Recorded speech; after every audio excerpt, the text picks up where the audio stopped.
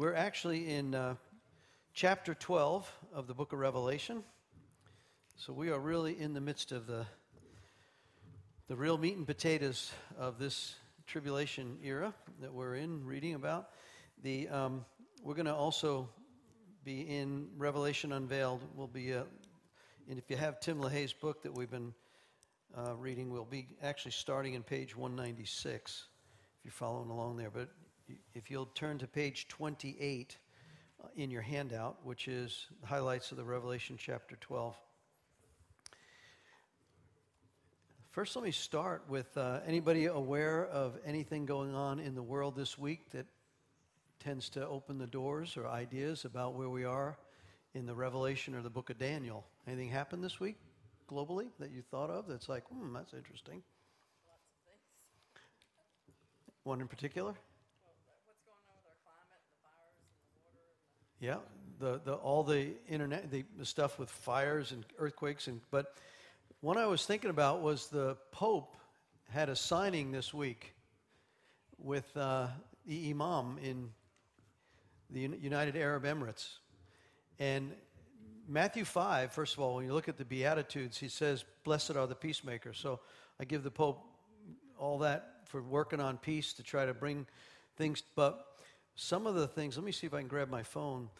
Some of the things that we need to just keep our eyes wide open on, in the document that was signed, it was actually a covenant agreement between one of the top imams and the Pope.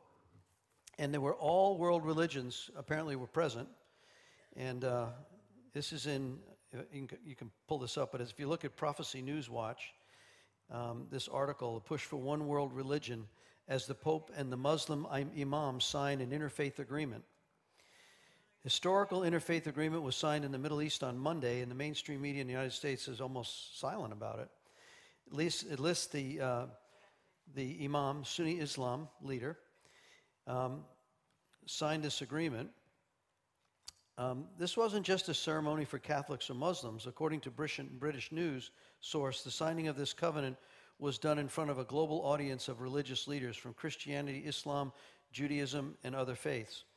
The Pope and the Grand Imam signed the historic declaration calling for peace between nations, good thing, between religions and races in front of the global audience of all the leaders.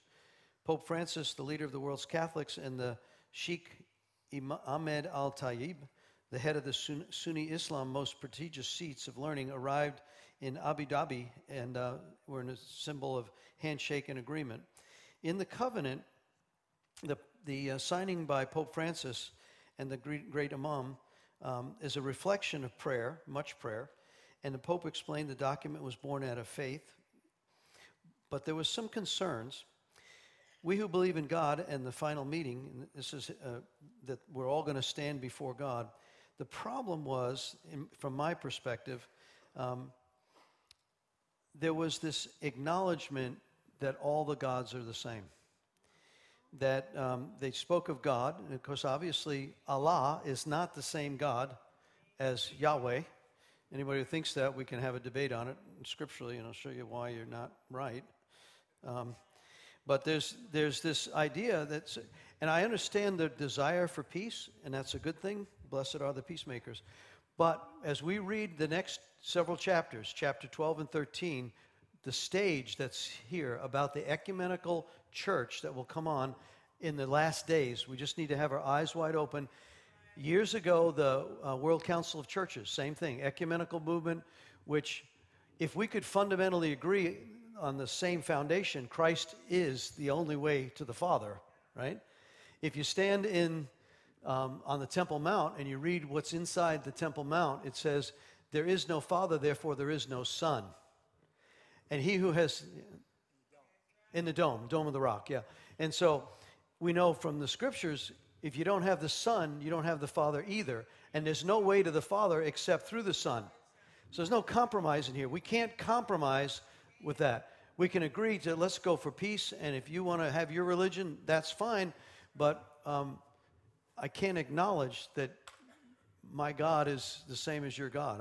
So we just need to pray and keep our eyes wide open. I implore, obviously, the peacemakers Jesus said, blessed are they who keep peace and seek peace in Matthew 5. All right, so are you there in page 28? I want to read out of chapter 12. And those who might be joining for the first night, I realize you're dumping into the middle of the tribulation. And just kind of buckle up and try to go with us on this one. If you want to pull out your word, I'm going to be reading out of the New Living Translation, but I may also reference the King James in this parallel Bible. But we're going to start in Revelation 12, and we'll read actually through Revelation 13 as well.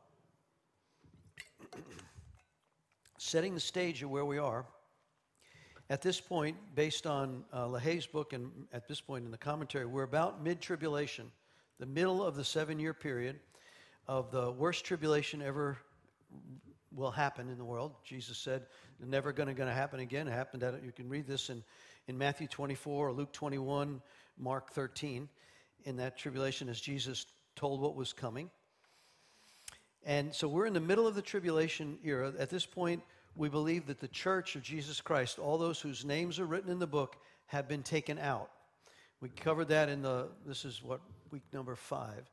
So when we looked at, set the stage for why we believe the rapture of the church, and if you want to watch some good movies, go on and look for Left Behind series. That'll be a good one to look at, and you get a picture of the rapture of the church. So we're going to pick up here. At this point, we shared last week that the 2 witnesses have been prophesying, telling others about it. The 144,000 out of each of the 12 tribes of Israel have been doing an evangelistic work, probably the greatest of all evangelism that's ever taken place in the earth. And now we're about to see the worst part of the tribulation being unveiled, even though already we've seen half the world destroyed. And we looked at nuclear war, and we looked at some of the things that are spoken of both in the Ezekiel 38, 39 wars that we believe could happen at any moment. We also saw the war between Israel and some of its neighbors. Okay, Revelation 12:1. The woman and the dragon. Then I witnessed in heaven an event of great significance. I saw a woman clothed with the sun, with the moon beneath her feet, and a crown of 12 stars on her head. She was pregnant, and she cried out because of her labor pains and the agony of giving birth. Then I witnessed in heaven another significant event, and I saw a large red dragon with 7 heads and 10 horns and 7 crowns on his head. His tail swept away 1/3 of the stars in the sky and threw them to the earth. He stood in front of the woman as she was about to give birth, ready to devour her baby as soon as it was born. She gave birth to a son who was to rule all the nations with an iron rod. And her child was snatched away from the dragon and caught up to God and to his throne. And the woman fled into the wilderness, where God prepared a place to care for her for 1,260 days. Then there was a war in heaven. Michael and his angels fought against the dragon and his angels. And the dragon lost the battle, and his angels were forced out of heaven. This great dragon, the ancient serpent called the devil or Satan, the one deceiving the whole world, was thrown down to the earth with all of his angels.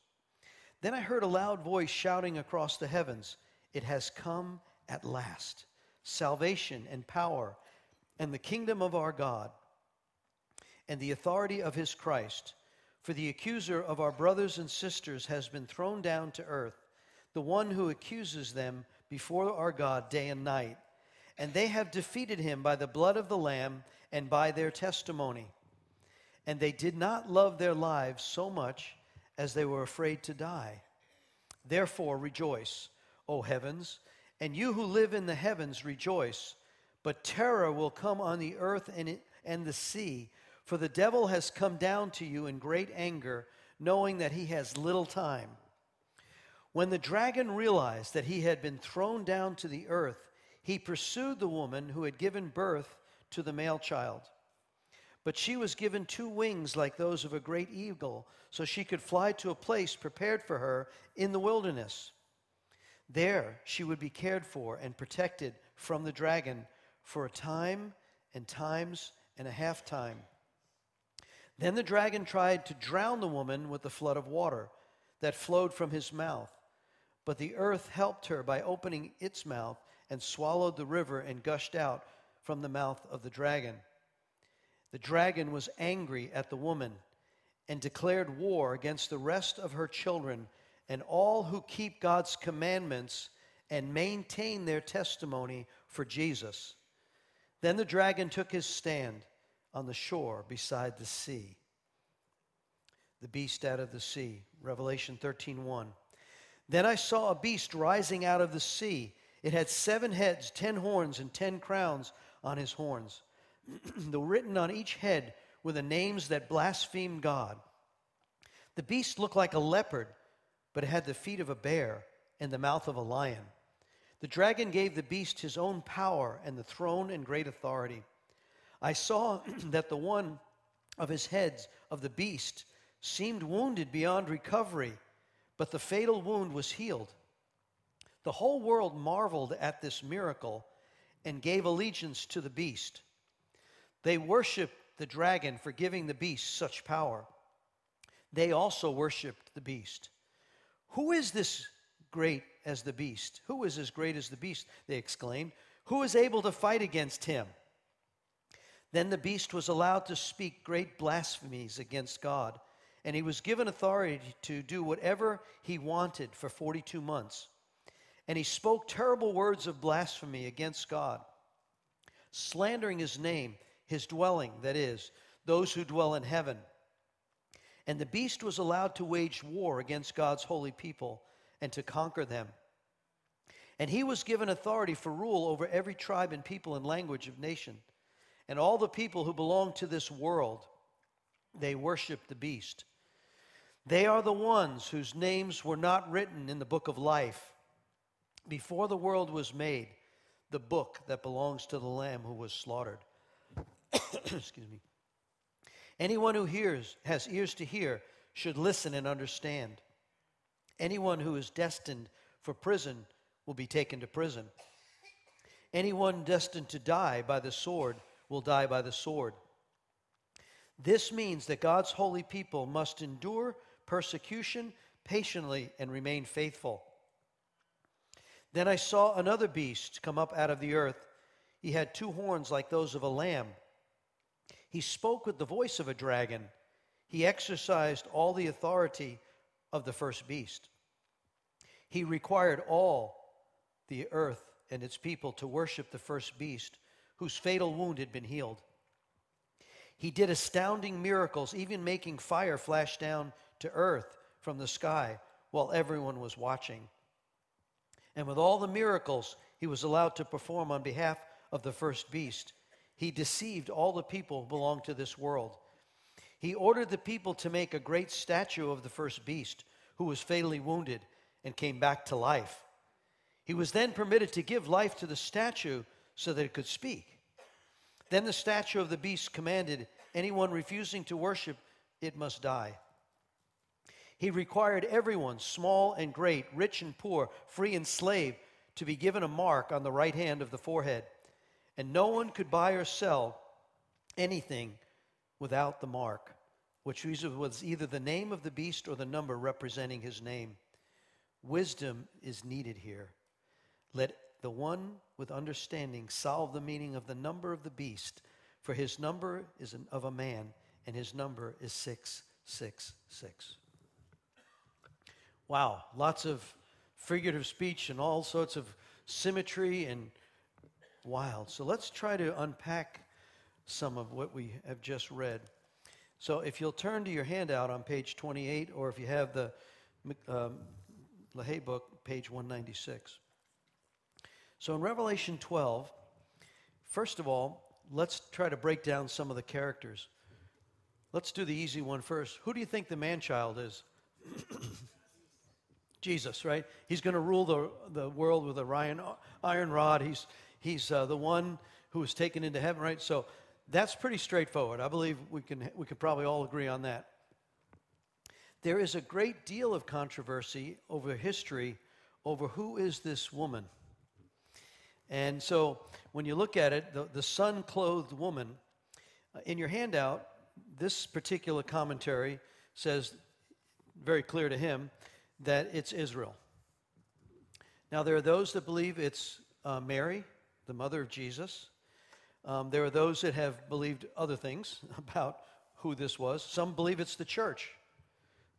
And so the reality of, I think if you piece all this together, LaHaye comes down, he deals with the arguments. He says, to him it's clear that it means Israel through the ages. One of the arguments for that is that, first of all, the woman is in heaven. So she's giving birth in heaven. And if you look at the history of the Jewish people, right, they are the ones that will bring forth Messiah. Right? They're the ones. So that whole historical setting of Israel's purpose, the seed of Abraham, would bring forth that Messiah. So I think we can agree, regardless of who it is, the sun-clad woman, if it's in heaven, that she obviously brings forth this birthing, and it's representative. So the argument there is this is taking place in heaven. And if you go back to that first part of chapter 12. I witnessed in heaven an event of great significance. She was pregnant. She cried out in her labor pains. I saw the woman clothed in the sun and the moon. And I witnessed in heaven a significant event, the large dragon. So who's the dragon?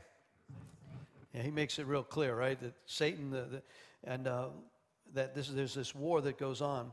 And so if you look at your handout, if we could just go with this and say, look, Israel, if you're from a denomination or background that believes that there is no Israel of any significance, that the church has replaced Israel, that's the replacement theology, which I don't believe is biblical. If you look at a couple of scriptures, Ephesians chapter 2 says there's one new man, both Jew and Gentile. Romans says we've been grafted in. We're the wild crowd, right? We're the wild bunch. Some of you really are. And so you're the wild ones that have been grafted in. But we know from, if you turn with me, turn to Romans 11 for a minute. Just keep your finger in Revelation. Turn back to Romans chapter 11.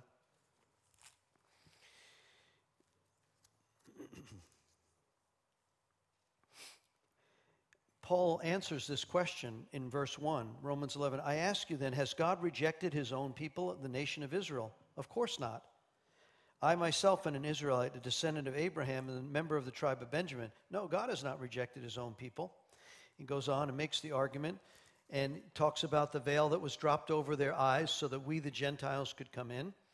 And then he speaks of the exact number of Gentiles has come in. Look at verse 25, Romans 11. It says, for I would not, brethren, that you should be ignorant of this mystery, lest you should be wise in your own conceits. And I believe that's what happens in this whole, both replacement theology. It's like, we're now it, they missed it, and we've got it. And he says, I don't want you to be conceited about this. What has happened in Israel is until the fullness of the Gentiles come in, and so then all of Israel will be saved. So we know at some point, and there's plenty of other scriptures, if you read read Zechariah. Zechariah 12, 13, and 14, I asked, maybe you look at that a couple weeks ago. That has both the first coming, second coming, and it says in Zechariah 4, it says, they will look on the one whom they have pierced as the one of the only begotten of the Son. This is where Revelation comes to the Jewish people. And it's going to come, we're going to see it unveiled in Revelation 12, 13, and 14. I believe personally that we're talking about the nation of Israel. But if you hold to something now, it really is okay. As long as we agree that Christ is the child and the devil is the one who's trying to destroy him. We can agree to disagree. All right.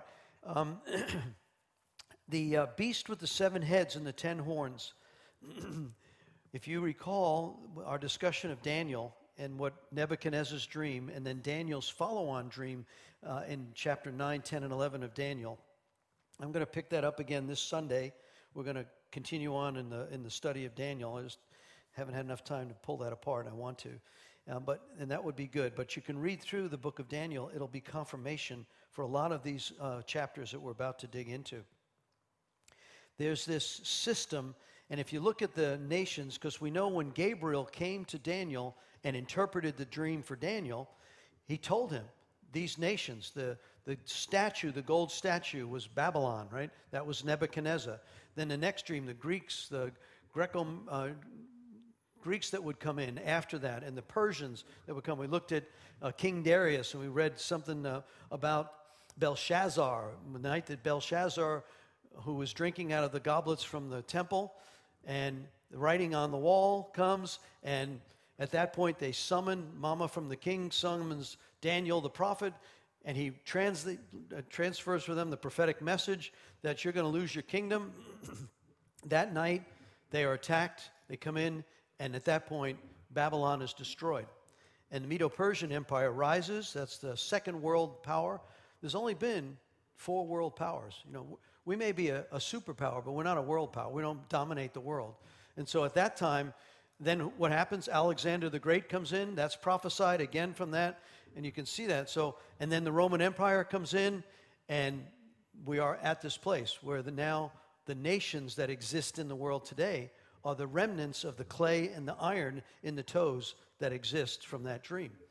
And there comes this point at the end where the Antichrist, Daniel's 70th week, this is that last 7-year period that was prophesied. All of the other weeks have been already fulfilled. There's one 7-year period that Daniel prophesied would come. And he said in a latter time, Daniel, we'll read this in Daniel chapter 12 this coming Sunday. He says, Daniel, you go and sleep now. This is such a time as latter days, it'll be fulfilled. When they run to and fro in the earth, right, and knowledge increases, there'll be a time, Daniel, when this will be fulfilled. And the people of the kingdom will come and take all of that and rule and reign with him forever. I'm getting zapped right now. He likes that. I know you do, Lord. And we're waiting for that day. And so when we look at this, the dramatic events that take place in this, we see that the beast with the 7 heads and 10 horns is governmental systems. It's, you know, we may worship, we certainly love our country, right? But you can't worship a system or a government. You can't, right? There's only one. We sang about, let me have no idols. I may love my country, but I don't idolize my country. It's still founded on nothing but we need Jesus to come and rule and reign. Then there'll be justice. We see that this battle takes place in heaven. And if you'll see, I like what LaHaye says here. We are now in the middle of the tribulation. We're at this place where the 4 personages, the sun-clothed woman, the devil, Christ, and now Satan's governmental operation or government systems, right? We also know that Satan's about to fall. On page 200 of LaHaye's study, we also see that there's this war in heaven. I like what's said here. Many of you might agree that if you've ever been involved in any form of deliverance or if you've seen demonic torments in people, right? People who've opened the door in sin can get a form of demonic oppression on them. It causes a lot of stuff to go on. Well, where does that originate from? You know my testimony. I was a nuclear engineer. I didn't want to bother Satan. I didn't know if he existed. I didn't want to bother him, and I certainly didn't want him to bother me. And then I get saved, and then we start doing missions, and I'm sorry, you can't watch some of the things we've watched and not know that there's a demonic. When you got a 14-year-old girl that takes 5 men, some of them arms as big as my head, and they can't hold her down, and her eyeballs are rolled back in head, and she's spitting all sorts of stuff at her, and then you come with the name of Jesus, and you speak love over her, and she's set free, and she's in her right mind, and she stands before you and declares that there is a Christ, and I've been set free from that. Well, where did these beings come from? If you believe the Word, well, Jesus does a really great teaching throughout the New Testament, but go read Matthew 12. He says, when a demon leaves a person, the kingdom of God has come among them, right? And so then they accuse him of being the prince of demons, and he says, don't ever blaspheme the Holy Spirit. And then he does a teaching. He says, you can't enter a strong man's house unless you first bind him up. When we come to Christ, because he also tells us deliverance is the children's bread. You need to be a child of God in order to get access to the bread, which is access, right? And so those who are born again have access to life and the one who's able to do exceedingly abundantly above all we'd ever ask or think. And at that point, when they come and say, well, I want to confess my sin, because he says if you'll confess your sin, you'll be freed from those things, right? James 5 says, the effectual fervent prayer of a righteous man availeth much, accomplishes much. Confessing my sin one to another, that I might be, in the Greek word, is sozo, healed, saved, and delivered, right?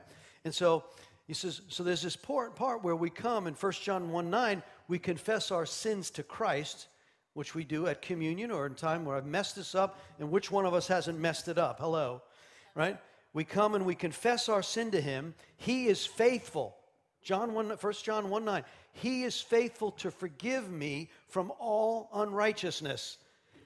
That is a mind blower. You don't know what I've done, Pastor. Yeah, if we haven't done it, we've heard it. So don't give me that. If you think that you're beyond help, you're believing the devil's lie. He is the royal one who's able to take his royal blood and cancel that from you. That's the promise of salvation. But that is almost unbelievable. And then you say what James tells us, that if you'll humble yourself and draw close to God, James 4, then he will draw close to you. Then you can resist the devil and he will flee. So where did these demons come from? Why in the world? Here's an example where during this war in heaven, in Revelation 12, 1/3 of these, however large number that was, we know from prior chapter we read there's minions upon minions and minions of angels around the throne, right? And so, but 1/3 of them gets swept out in the war. And we know that Michael and the battle goes on. And so let's pick up there. We see where in your handout, in 4a there it says, they fought between the archangel Michael and the dragon and his angels. Now, it's interesting in Scripture, Gabriel seems to be the messenger angel. Remember, he shows up to Mary, shows up to Zechariah, shows up to Daniel. So when he's carrying a big message, the archangel Gabriel comes. When there's a war battle going on, Michael. We know that from the book of Daniel, right? It says, as soon as Daniel started praying 21 days earlier, I was dispatched to get to you, but I couldn't get to you because the prince of Persia and the one who's over your nation is battling, and Michael is there, and we were able to get a breakthrough, and now I'm here to give you the message, Daniel, but I got to get back there and help Michael. That's interesting. So it's like Michael is contending with Satan, and he needs to have all these other angels, and the battle goes on, and the good news is the angels defeat him in heaven. The bad news, he's thrown to earth, right? And then who does he make war with? He's really ticked off. Jump past towards the end of chapter 12, and then it goes on and says, well, that's really good news that they lost the battle. The bad news is they're down here, and now they declare war about everyone who has a testimony in Christ. That's not great news, I guess, but we have the victory. Amen? Let me go back to Revelation chapter 12.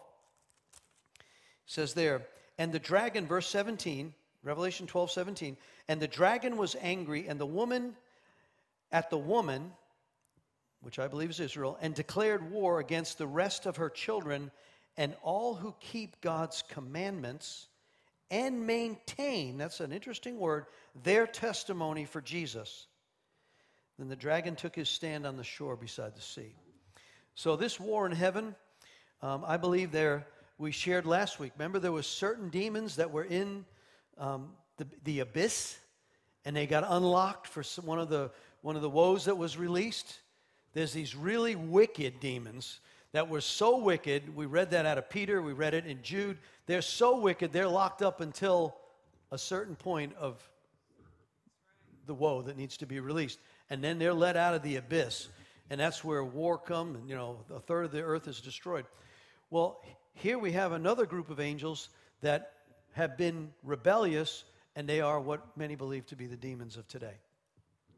And so when you look at the wickedness, the extreme wickedness that's going on right now on the earth, I mean, I know there's always been wickedness, but there is some things, I'm not even going to repeat some of the stuff that's out right now, that is just between the trafficking and the children. I mean, it's just, God, it makes you so angry.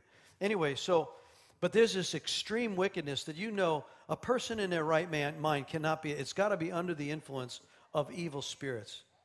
And so the good news is we have the ability and the authority to come against that and see people get free if they want to be.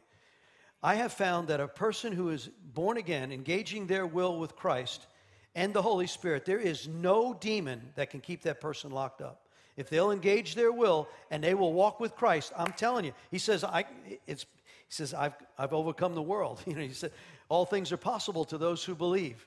Jesus said in 1 John 3:8, I've come to destroy the works of the enemy, of the devil. Now you say, he said in John 4, now go do likewise. In fact, greater works shall you do, because I go to my Father.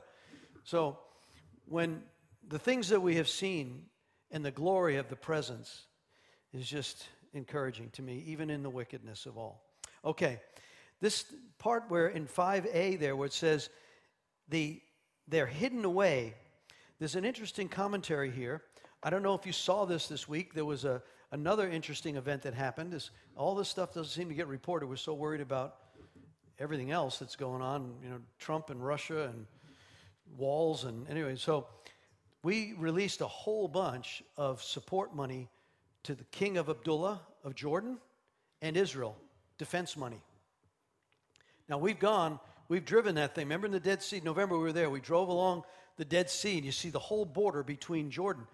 Back before the Six-Day War, 1967, when they captured the Golan Heights and all, that was all Jordanian territory. And Jordan had half of Jerusalem.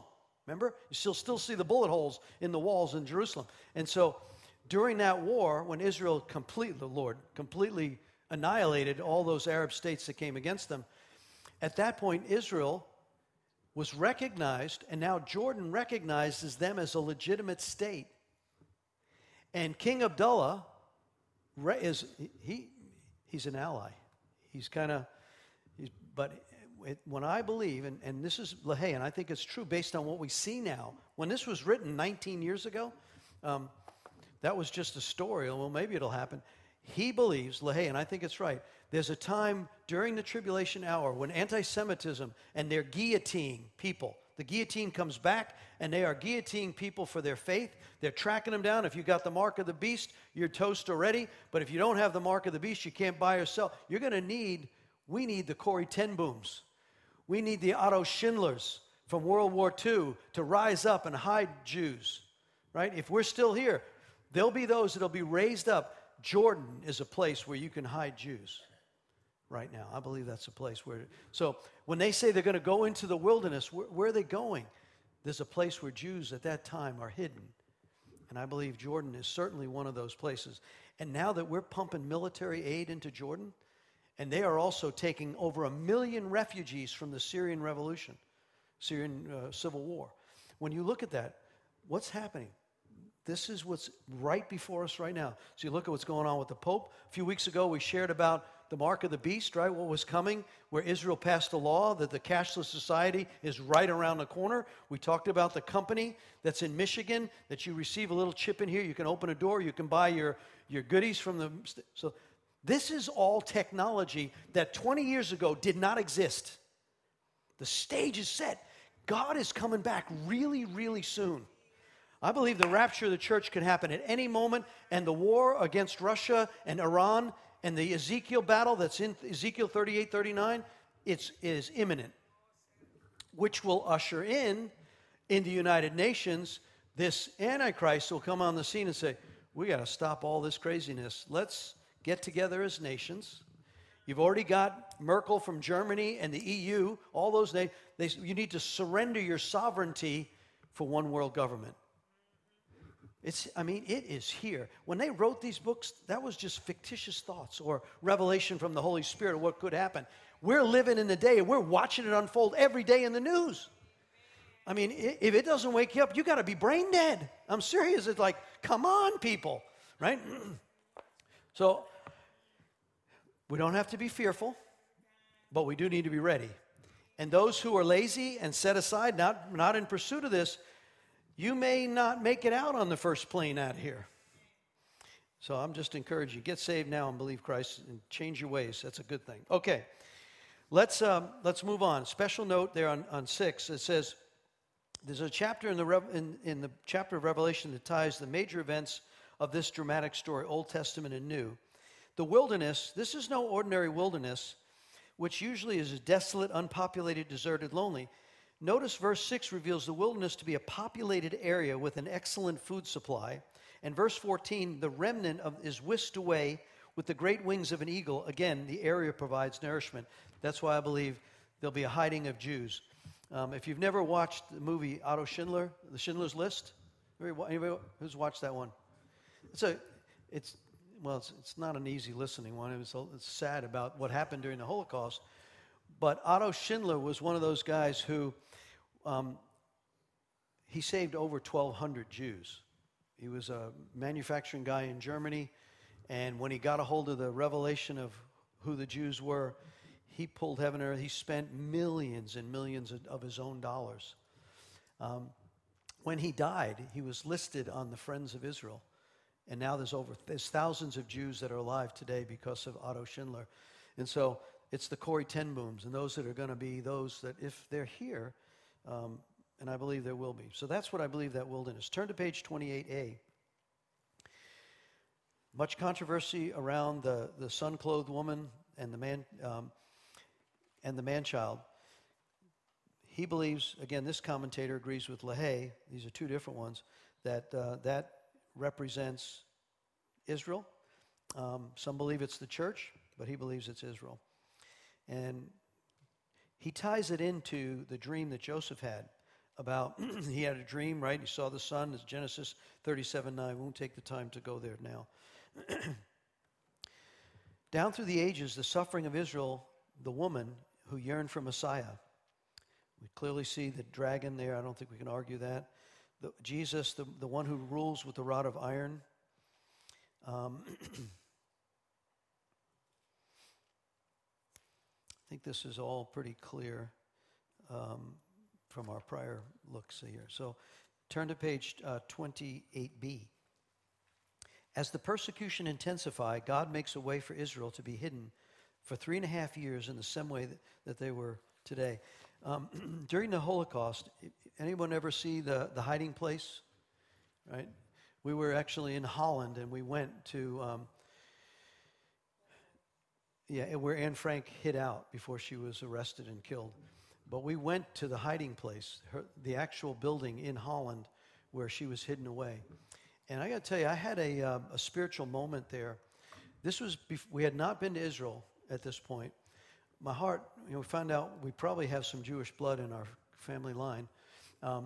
So I had this desire and hunger for Jewish people and desire there. But we're in the third story of Anne Frank's hideout. And they were given, I just broke down and started to weep. I'm like, what is this going on? And then shortly thereafter, our Jewish friends, through Neil Blake, that we had sent a team to Israel to do worship on the Mount of Olives. We brought a 5,000-person tent to Israel in 2007, I believe it was. And we had worship teams there. And when that whole thing was laid out, first the mayor of Jerusalem and many of the Jews thought, you're crazy. You can't put a Christian worship tent on the Mount of Olives, which is under the authority and control of the Muslim families. You'll go there, you're going to get killed. But if you can get the mayor of Jerusalem to agree, and you can spend $500,000 in security, we'll allow you to do it. And money poured in, story of Neil's testimony. People who knew nothing would write $50,000 checks anonymously and purposefully. He raised over $1 million for this to happen. So we get, and the mayor of Jerusalem, here's a quick testimony of when God gives you an assignment that seems impossible, and the love for Jesus, love for the Jewish people. When Neil cleared through the mayor of Jerusalem, he had to get permission from him first before he could go to the families who control the Mount of Olives, which is where the tent was going to be set. And the mayor, door opened him, and the mayor, they just hit it off. He says, look, here's the 90-plus-year-old person who is the head of the families and his sons. but it's not likely you're going to have this approval.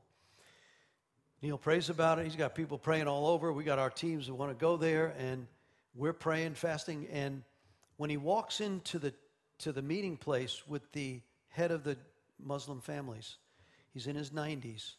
He stops and he looks at Neil and he says, "This is the man that God has been showing me in my dreams.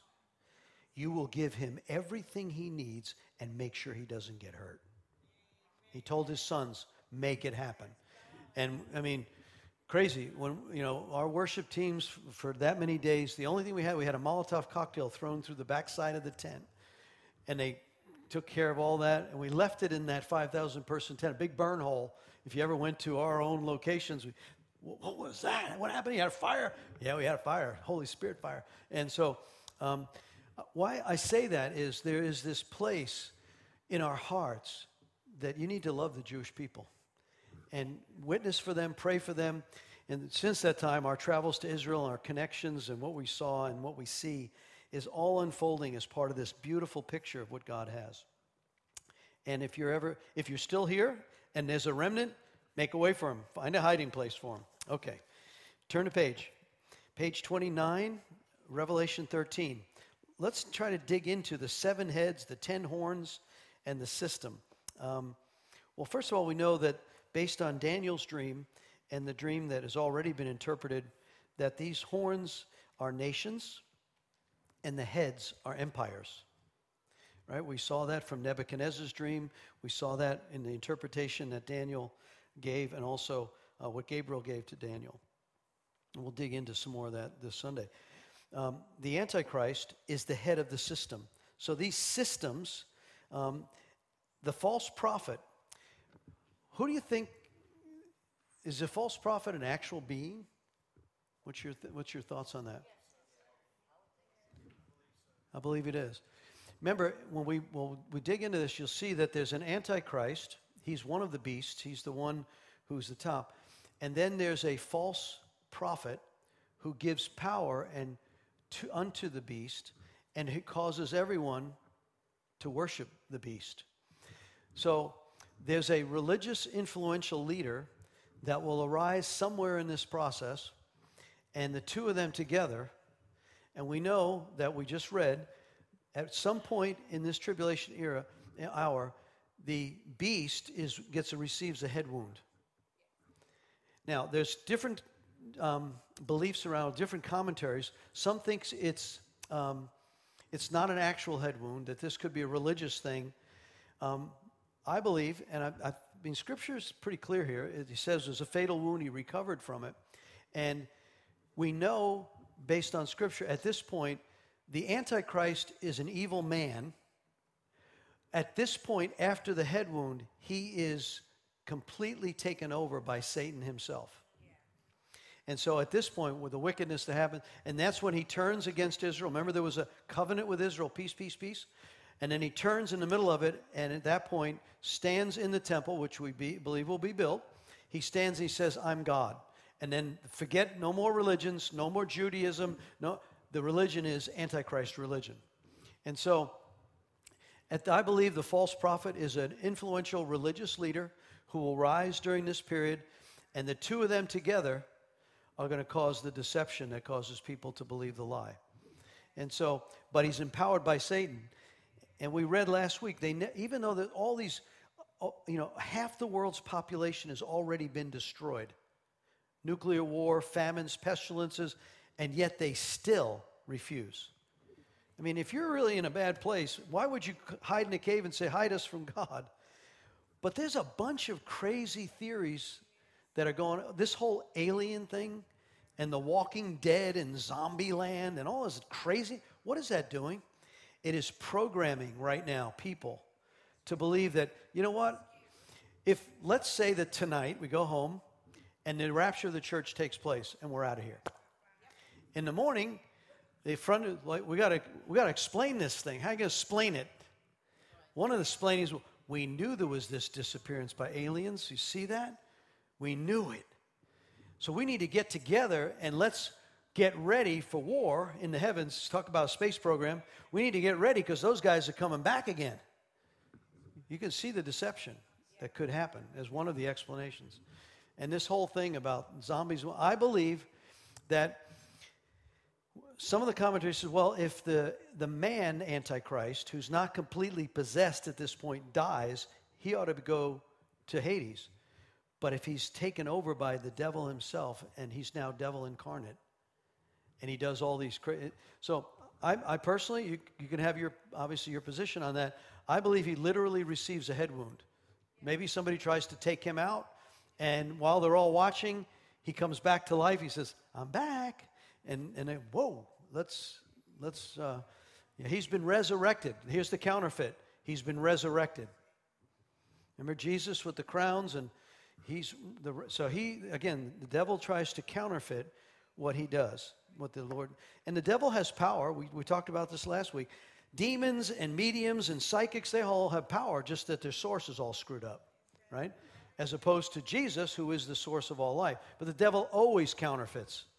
In all the nations I've been in, I'm telling you, he always counterfeits that. Gets people to believe the lie. They open the doors to sin or generational sin. If you got a father or mother, or they're involved in witchcraft, they're involved in all sorts of immorality, drunkenness, that will follow down the lines, because Exodus 20, verse 5 says, the sins of the father visit to the third and fourth generation.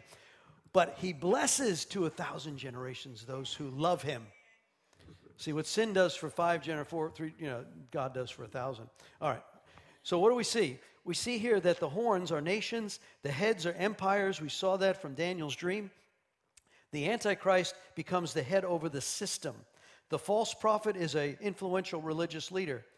The idolatry introduced in worship is the image of the beast. We know that he controls all commerce. And I mean, I read that to you, right? Prophecy of the mark of the beast. I think I read that last Wednesday, right?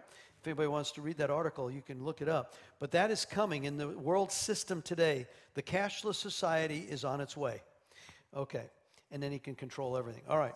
Turn to page 29a. Some of the highlights from chapter 13. John stands on the earth. He sees the Antichrist coming from among the earth's people, the sand of the sea. The Antichrist is totally evil. The Antichrist place on the high standing, great power, it gets it directly from Satan. This is not a godly assignment. Many assume the Antichrist is assassinated. Now this he believes this teaching is erroneous, that the head wound is not. This is his comment. I'm giving you two. LaHaye says it's a natural wound and he's resurrected, empowered by Satan. He says, no, I think that's erroneous. Where did the Antichrist, if he were to die, he would go immediately to hell, and only the Holy Ghost has the power to resurrect him. Obviously, you can make that argument. Regardless, it doesn't argue the fact that the Antichrist is evil, and Satan's involved in completely controlling him. Right? And something happens in this process that the world sees this wound or is so overcome by the deception, they believe the lie. All right, Revelation 17:10 describes the 5 kingdoms that are fallen. We know from our history lesson there, Roman Empire, which existed at the time of John receiving the prophecy.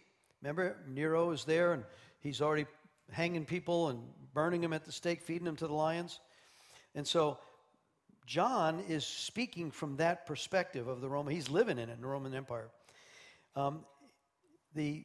The restoration of the common market. We know now, I think there's 28 nations. Actually, the Ukraine is they're just petitioning and wanting to enter the European Union.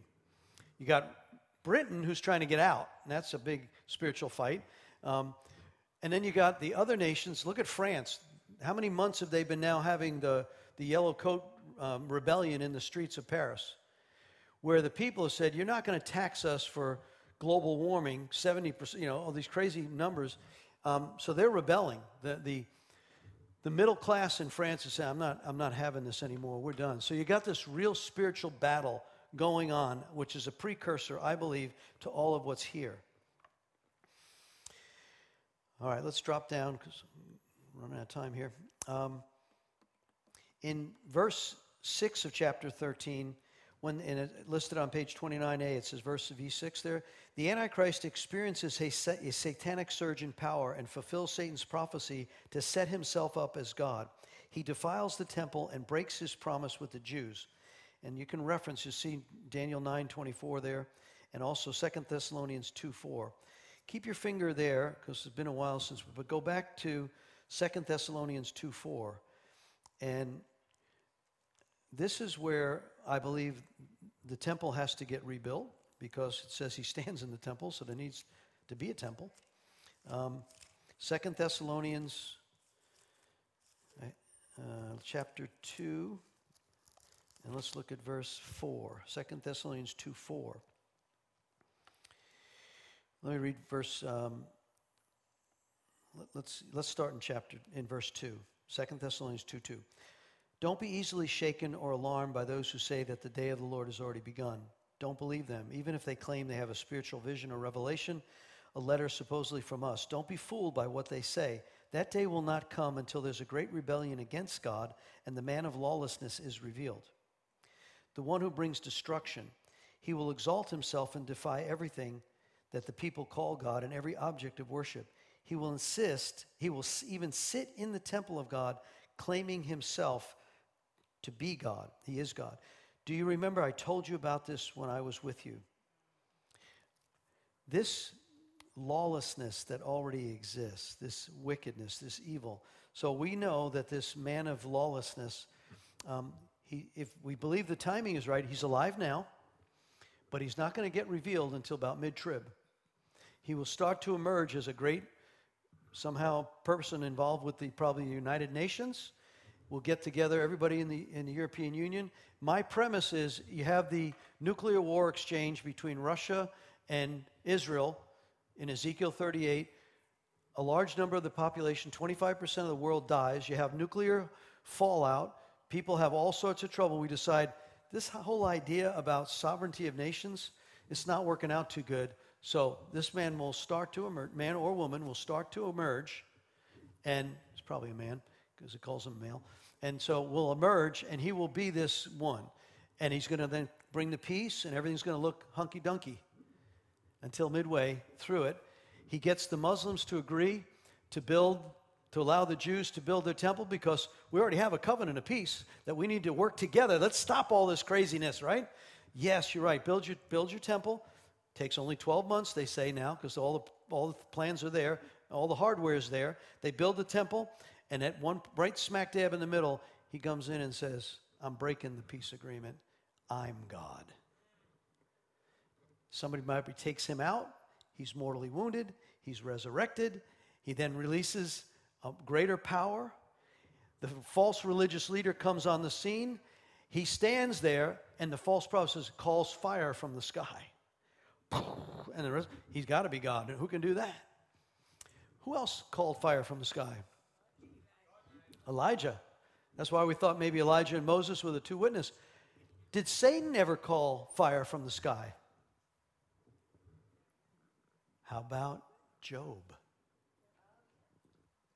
Just that revelation is like, wow, wait a minute. Remember when he said, I don't really like this, but again, if you heard Pastor Willie's message Sunday, he's God and you're not, and he can do whatever he wants. Yes, sir. When they had this deal, did you ever see my servant Job? Yes. Well, he'll never. If you curse him, anyway, what happens? Satan causes fire to come from the sky, and a lot of Job's stuff is taken out. Hey, I just put that down as a thought. Okay, those who say, "Well, Satan can't do that." Oh, really? Maybe he did it already. Anyway, so now, of course, God allows certain things to happen. I don't know why. It's good. Anyway, I'll just leave it there. I trust him. He's good. Okay, moving right along in our last 15 minutes. When we look at the existence here of this surge in power, and then verse 8, unsaved humanity, page 29a, unsaved humanity turns to the Antichrist as the Savior. This verse reveals the tribulation Christians are still on earth. There are tribulation Christians still on earth. They're getting saved during this period of time. The remaining Christians do not recognize the Antichrist as God. Don't forget, Gentiles in great number will come and get saved during the tribulation. You can read that in Zechariah chapter 8. This is the message of hope to tribulation saints. I mean, imagine if you witness to your children, grandchildren, brothers, sisters, aunts, uncles, and tomorrow you're gone, right? All they find is your underwear there in a pile, and you're gone.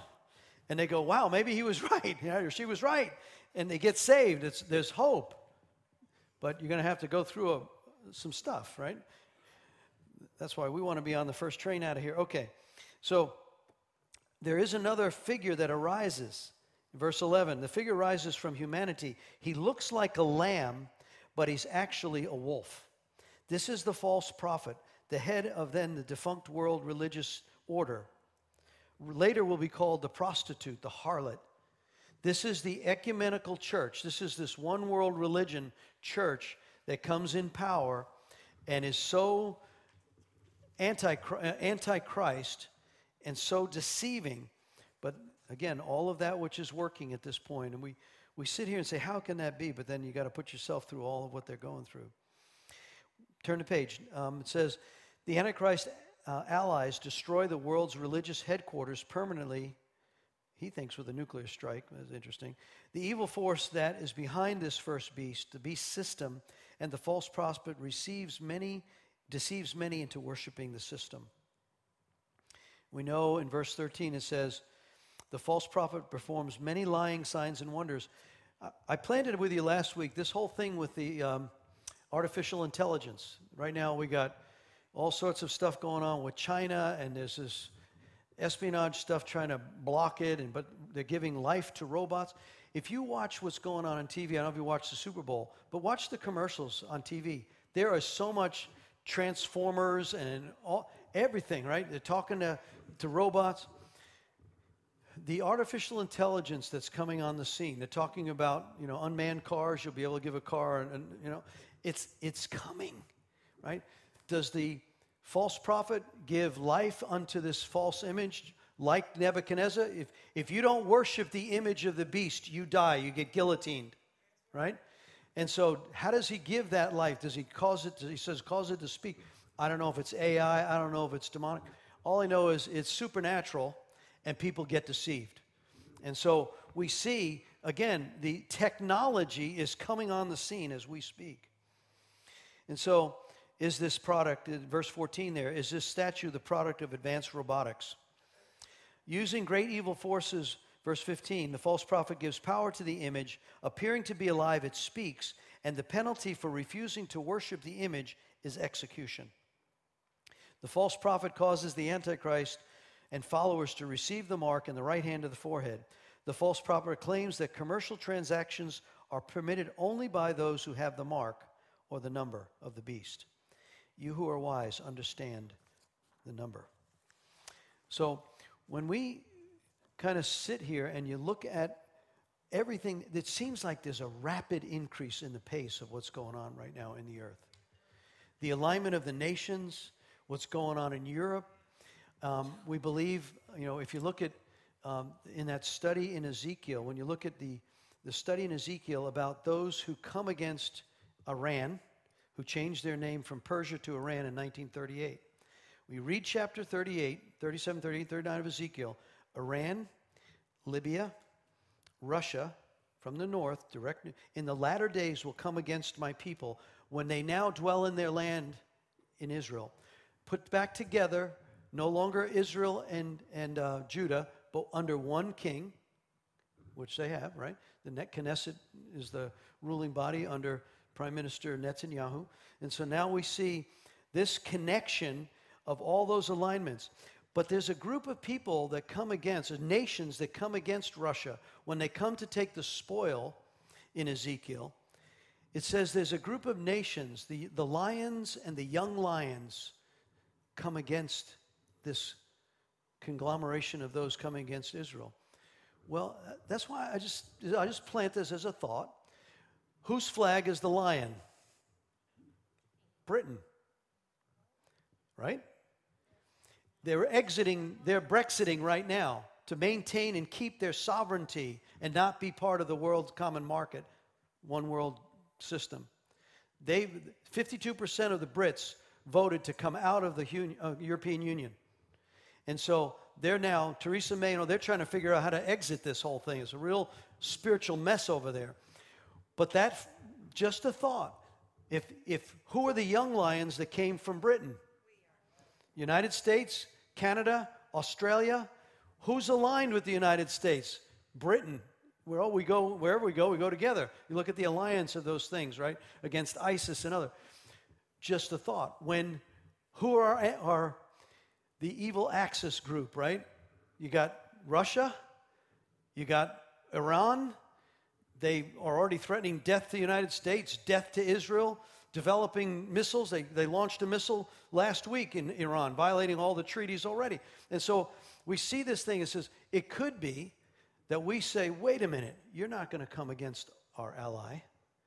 And Brits and the Australians, the thing Walter Goey sent me a thing this week of an Australian pastor. His Steve, how do you say his last name? Ciuccolotti.